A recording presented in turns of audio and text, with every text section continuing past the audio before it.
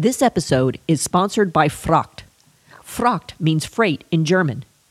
Founded in 1955 in Basel, Switzerland as a freight forwarder, the company has grown and evolved to become a global logistics provider for many industries.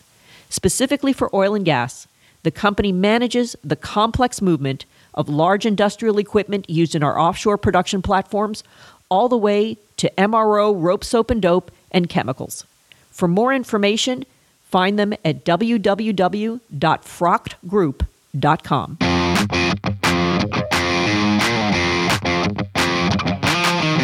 Welcome to ESG Energize, where we discuss the latest developments in the environmental, social, and governance arena that are impacting the energy industry today. Here is your host, Delfina Govia. This is Delfina Govia, the Chief Sustainability Officer for Fracht, a global logistics provider with an unflinching commitment to sustainability and ESG, and where we are collaborating with our customers and our suppliers to deliver innovative, sustainable supply chain solutions.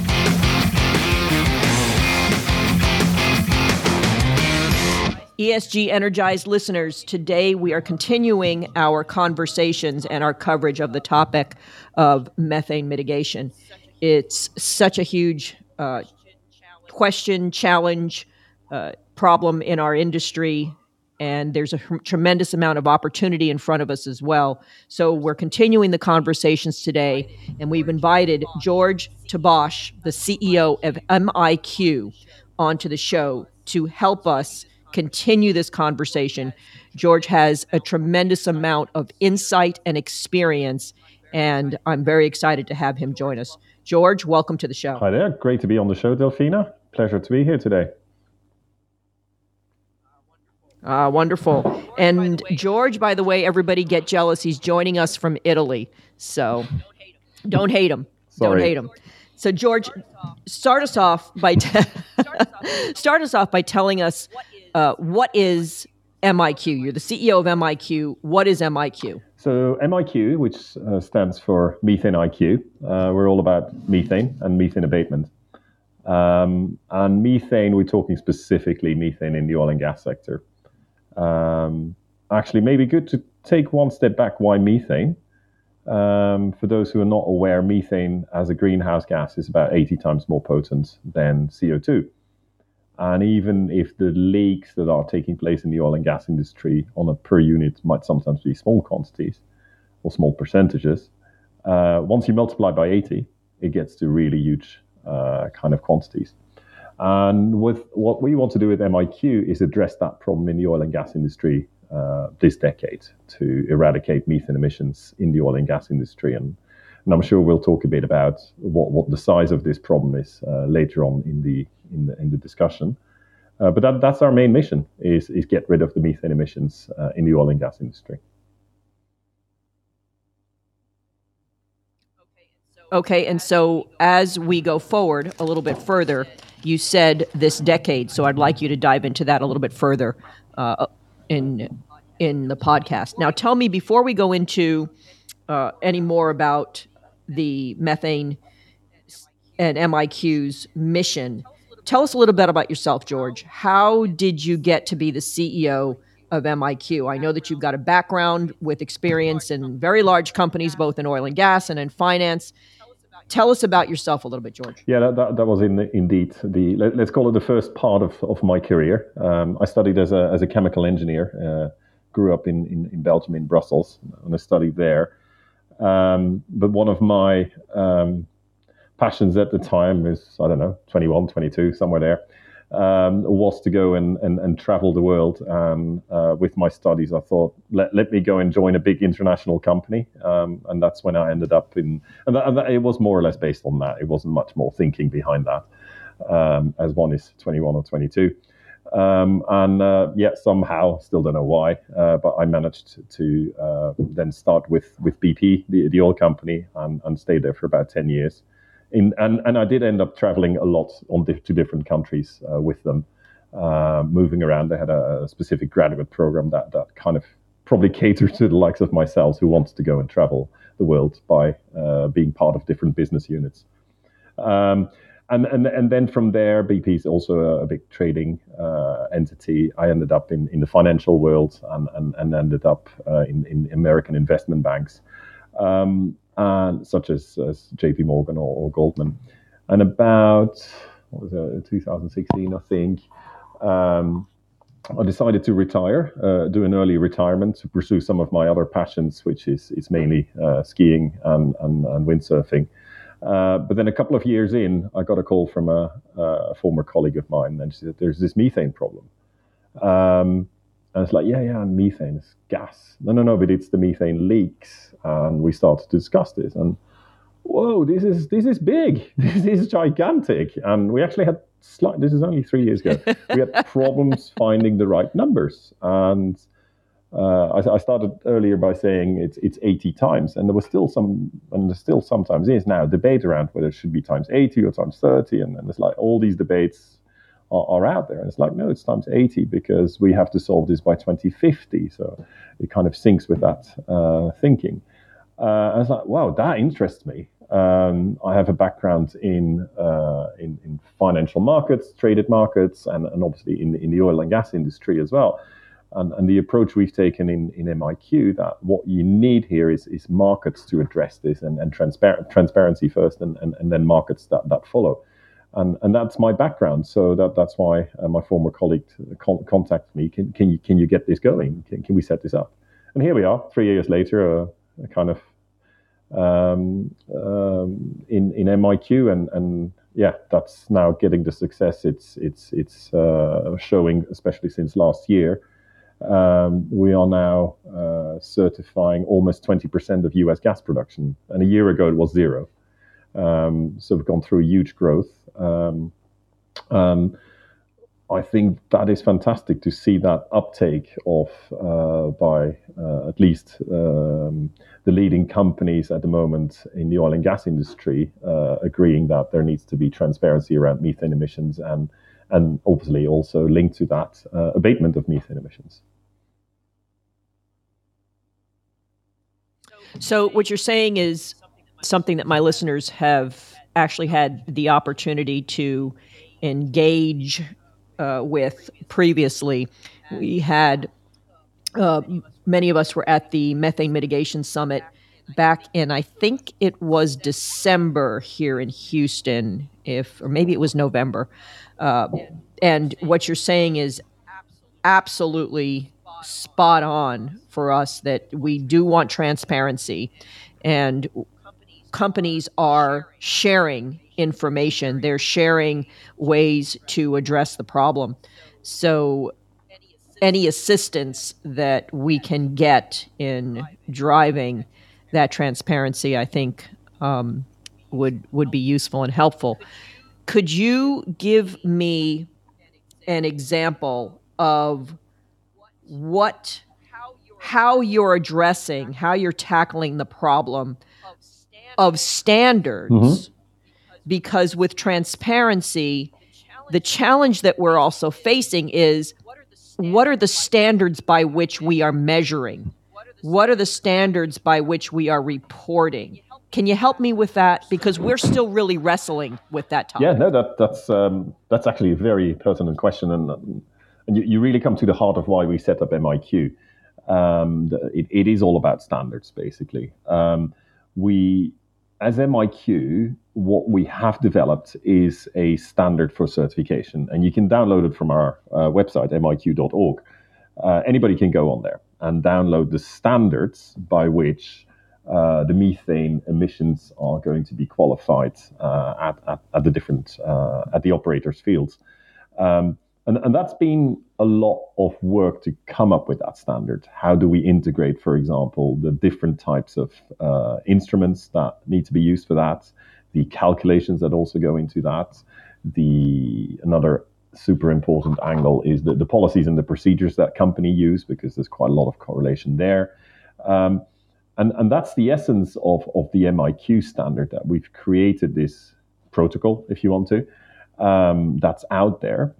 And then the next step is, then we've got about a dozen technically qualified auditors firms that are working with MIQ, and it's the likes of AECOM, SGS, GHD, technically qualified, often also in safety audits firms, and they use the MIQ standards to then go and study the asset or the facility in a specific operator in a specific basin.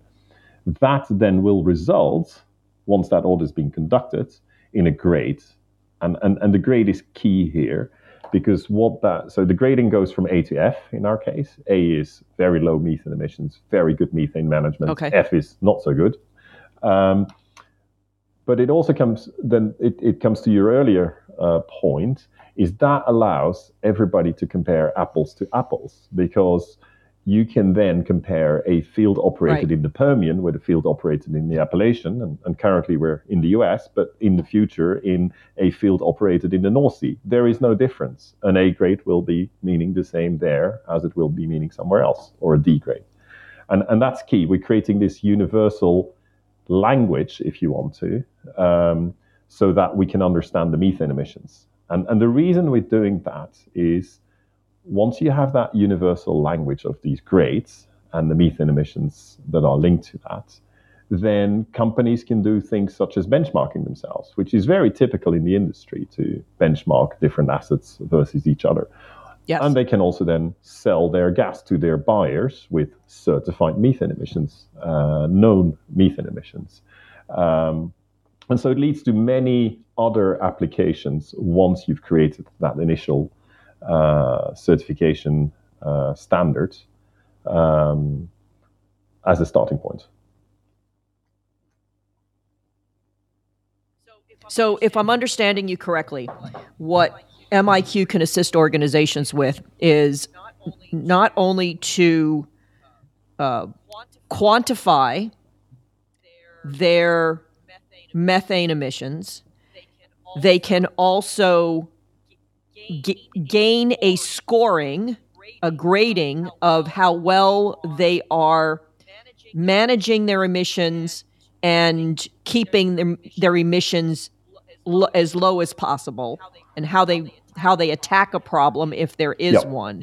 But then you take it a step further and provide a certification that can assist the organization from a commercial standpoint. Am I catching that correct? Yes, it hits indeed several of those objectives, let's say.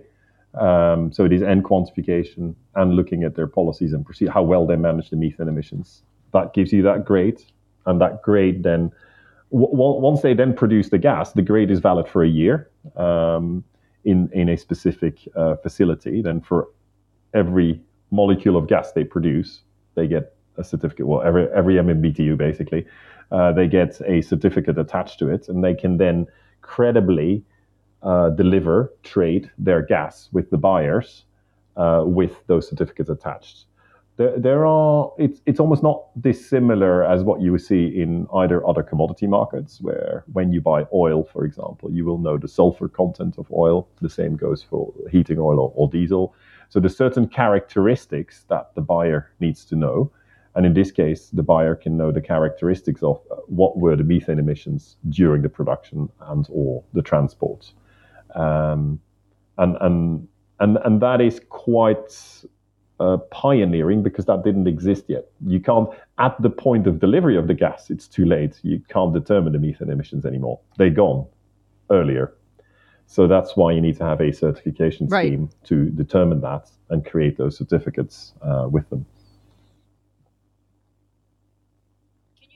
Can you give us some examples, George, of organizations that you've engaged with, partnered with, producers, buyers, with these certifications and with these services that you're providing? No, absolutely. And also maybe to put another important point across here is MIQ is obviously has to be independent of the producers, because otherwise we can't be seen as the neutral party here. And so that is key. And we're also a not-for-profit, again, standing away from the industry. So we provide that kind of clarity, that protocol, but we're independent of the industry. And so when people in the industry, they certify, an independent or third-party auditor also comes in. And so there's lots of layers of conflict management that are built into the MIQ system. Very similar to what you would see in the financial markets, where Chinese walls exist between certain areas, for example. Yeah. It's really based upon that.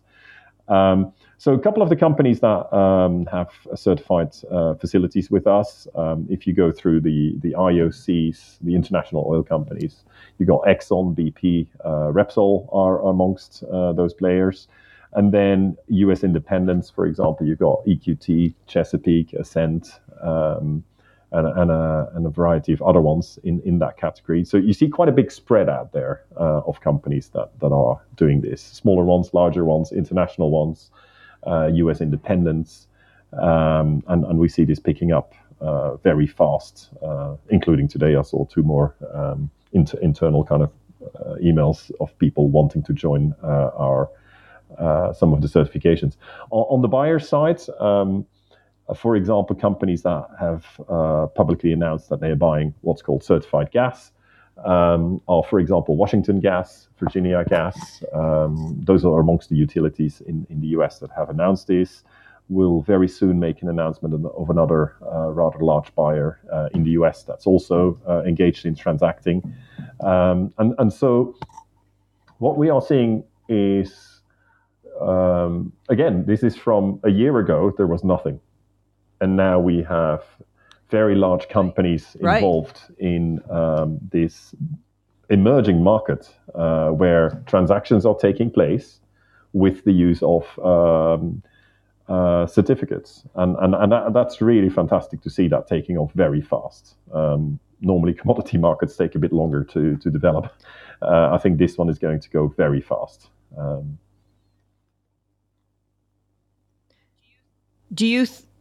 Two questions have come to mind. The first one is, do you then see this becoming a market imperative? A market imperative? Yes.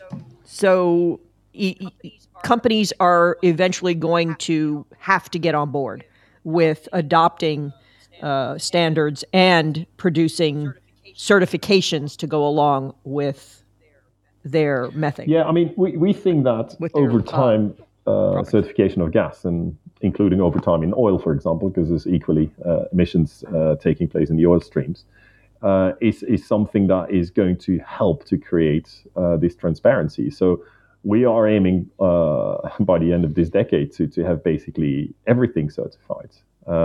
Because why wouldn't one be transparent around the methane emissions, and why wouldn't the buyers want to know the methane emissions of the gas they are buying?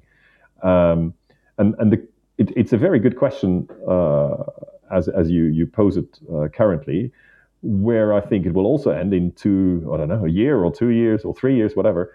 That's not even a question anymore. That's a given. You have the transparency via certification of the gas assets, and the same for the buyers. They will want to know, verify. So you envision it going that way? That's kind of how we think it is going to take.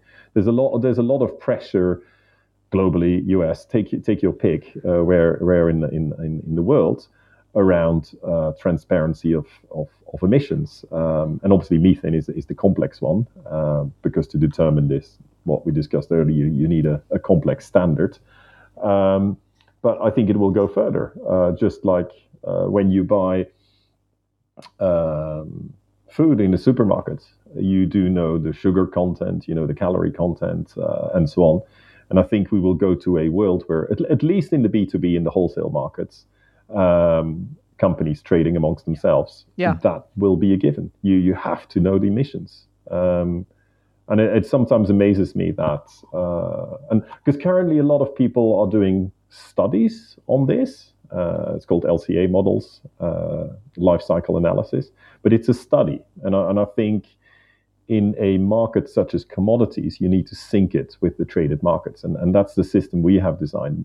And there's a good reason for this as well. I think the real change in driving emissions lower is going to come when you have the information around the emissions embedded in the product you trade, at the decision makers level, at the traders, the commercial people, not a once in a year exercise at a corporate head office for your yearly report.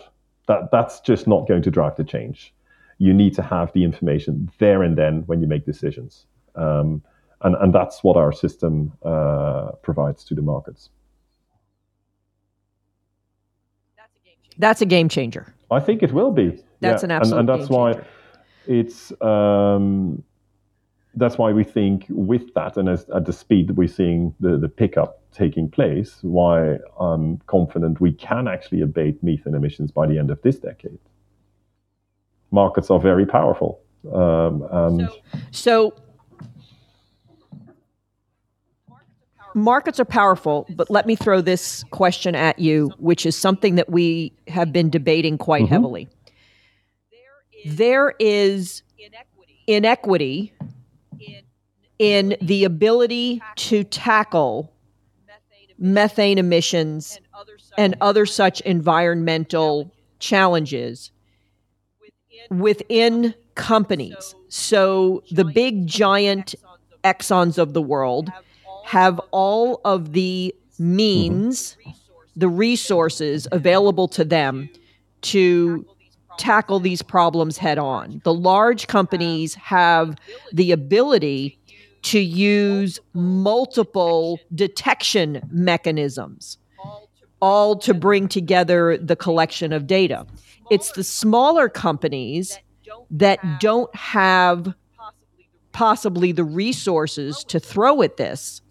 So what is your reaction as a professional in this field, as a pioneer in this field, and as the CEO of a company that's attempting to solve the transparency problem? I think that's a very good question. And part of the way we've set ourselves up, like I said, we work with external auditors. We also work with, by now, 24, 3 methane tech companies. So we talk about the companies that do the detection, the measurements, the quantification.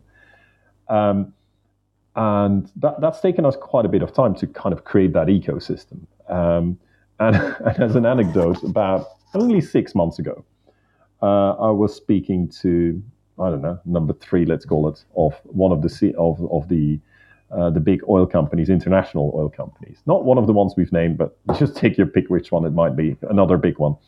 And we were discussing this, and okay, it was for not for the US, but for a different country.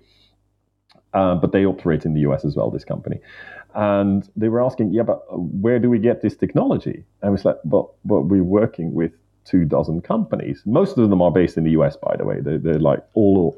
There's a lot of young companies in there as well, but there's also more established companies by now in the methane tech space. And we totally encourage that. And what we've now done, for example, is create a list and work closely with those companies to provide to such large companies, here are the companies you can go and speak with.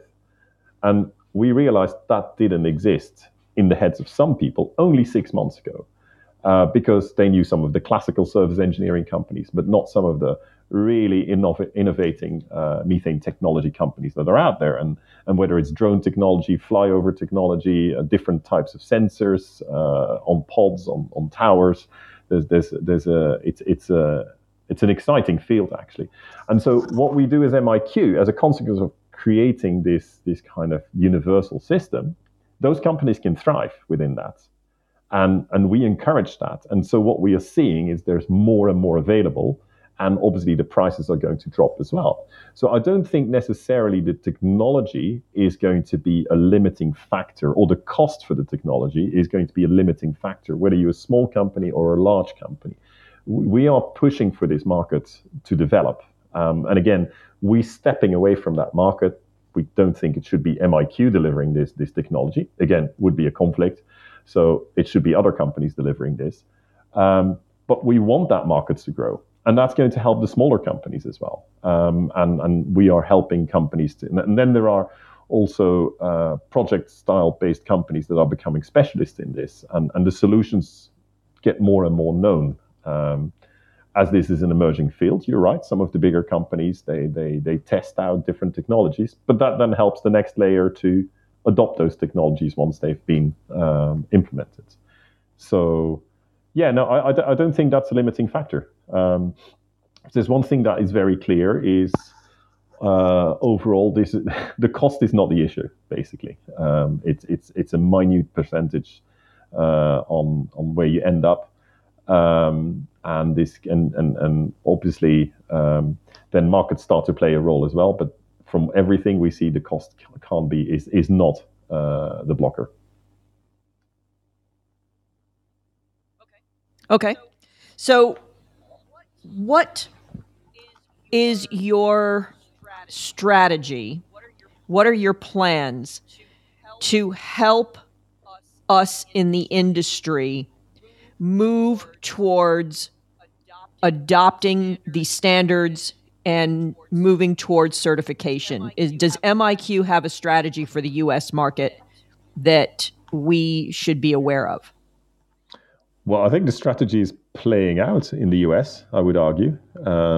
We've gone from not having any certifications a year ago to almost 20% of the market. And people are very, they see it is working when they speak about with their buyers about it. And I think it's a question of the remaining companies to look at basically all the materials that are out there, whether it's on our website or other companies that have adopted this, to have those conversations. We have a team as well that does a lot of webinars, for example, to speak about it in detail around how it all works, the tech companies themselves, they're hugely helpful here as well in kind of helping to implement this. So we've kind of created an ecosystem of helping the industry to adopt this.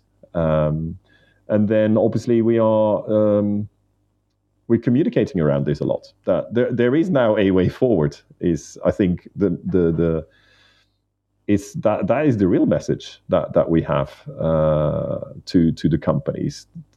There is a way forward. It's a framework. It's independent. It's credible. There is technology out there. Get going, guys. Just like whatever 20, 30, 40 years ago, we all started to do more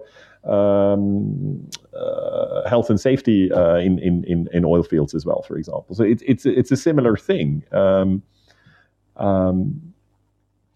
So we're like, yeah. But I think it's going to be I think it's going to move faster than HSE. Yes. Yeah. HSE took a little while to catch on, but and now it's a part of our fabric. And we've talked about this before, that the environmental, social, and governance requirements that organizations are placing on themselves is going to be adopted a lot faster than we saw HSE. So I think that's a brilliant comparison. So if people want to learn more, so you're on a mission right now, George. You're a nonprofit organization. You're on a mission to, similar to this podcast, to educate people. And engage people in the topic and get them energized to move forward. So you're a perfect guest for my show, since that's the mission of my show, is to educate, engage, and energize. And if we drive people to your website, miq.org, and if we put that in the show notes, they can access additional information. Oh, yeah, there's tons of information out there. And obviously, they can also contact our team. That's info@miq.org. And then, depending on the specificity of the question, we will get back to everybody. We've set up a fully blown organization. We're running a registry. We are working with about 50 partners, amongst them auditors and the tech companies, project management companies. So it's running, basically. So and the other reason why we've set it up like that, so I talked a lot around conflict in the way we've set it up on how to avoid the conflict, is we can scale. There is no limit. Right. Because the limit is not how many people I can recruit or how many cameras of whatever technology we can build in according to our design in our factory. That's not the limit. We've created an ecosystem. So MiQ is not the limiting factor in how fast this can grow. And obviously in the US, you've got hundreds of companies that could potentially adopt this. Totally fine. We'll deal with it because we can work with a dozen auditors, which are big companies, a lot of them, and all the tech companies, and there's really fast-moving and innovating companies amongst that. So this can grow really fast. And I think that's really key in the oil and gas industry. People want to see, okay, can you execute? That's key, of course, in the industry here. And yes, we can execute. And that goes back to one of the first things you said, which is that the methane emissions challenge it's an enormous problem, but that we can solve it this decade. Yes, absolutely. And maybe it's good because I don't think we've touched upon the numbers, what they mean. So I've touched upon it's 80 times more, but okay, what's that equate to? And the best way I find to look at it is on a global scale. If you take all the methane emissions across the industry, oil and gas, it equates to 7 billion ton of CO2 equivalent. Now, that's just a big number. What does that mean?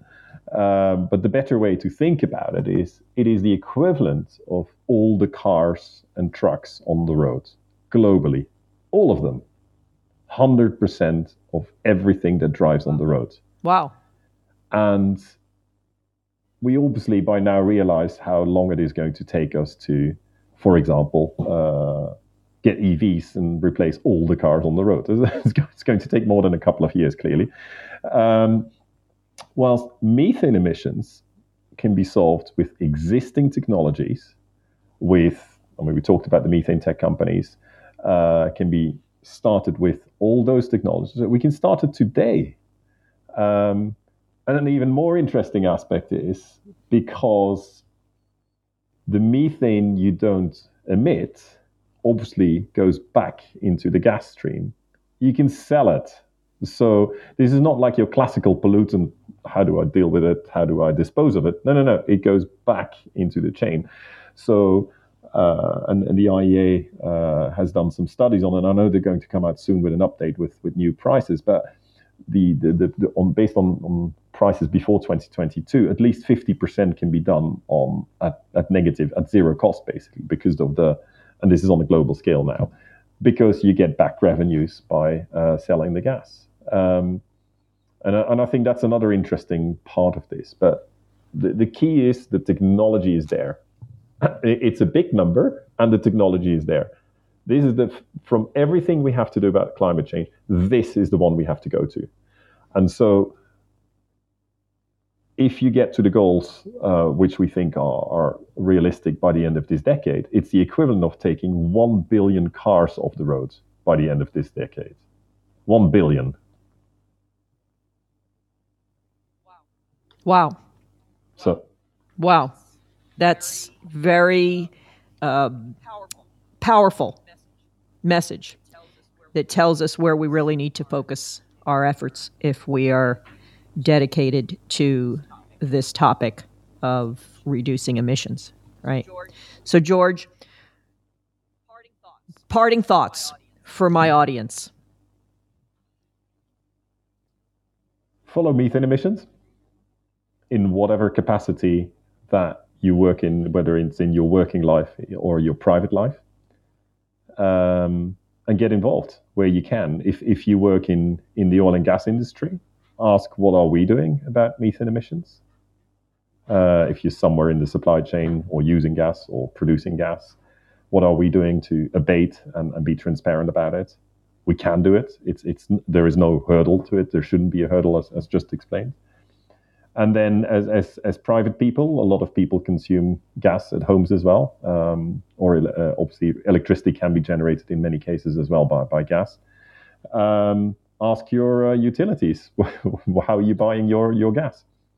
And I think that's also areas where people can get involved. Because I think this is on the one hand, it's wow, this is a big problem.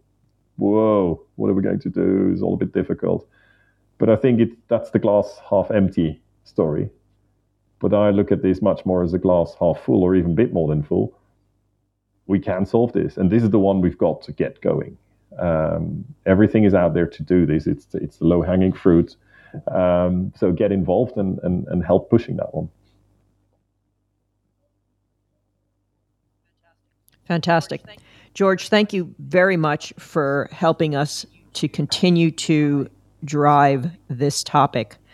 And I appreciate you very much. Maybe we'll have you come back on the show as things continue to progress. Thank you very much. It's been a pleasure to be on the show. And some very good questions and food for thought and so on. So be coming back anytime. Thank you very much.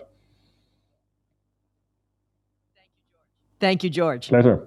Join us again next week on the ESG Energized podcast, a production of the Oil and Gas Global Network. To learn more, go to oggn.com.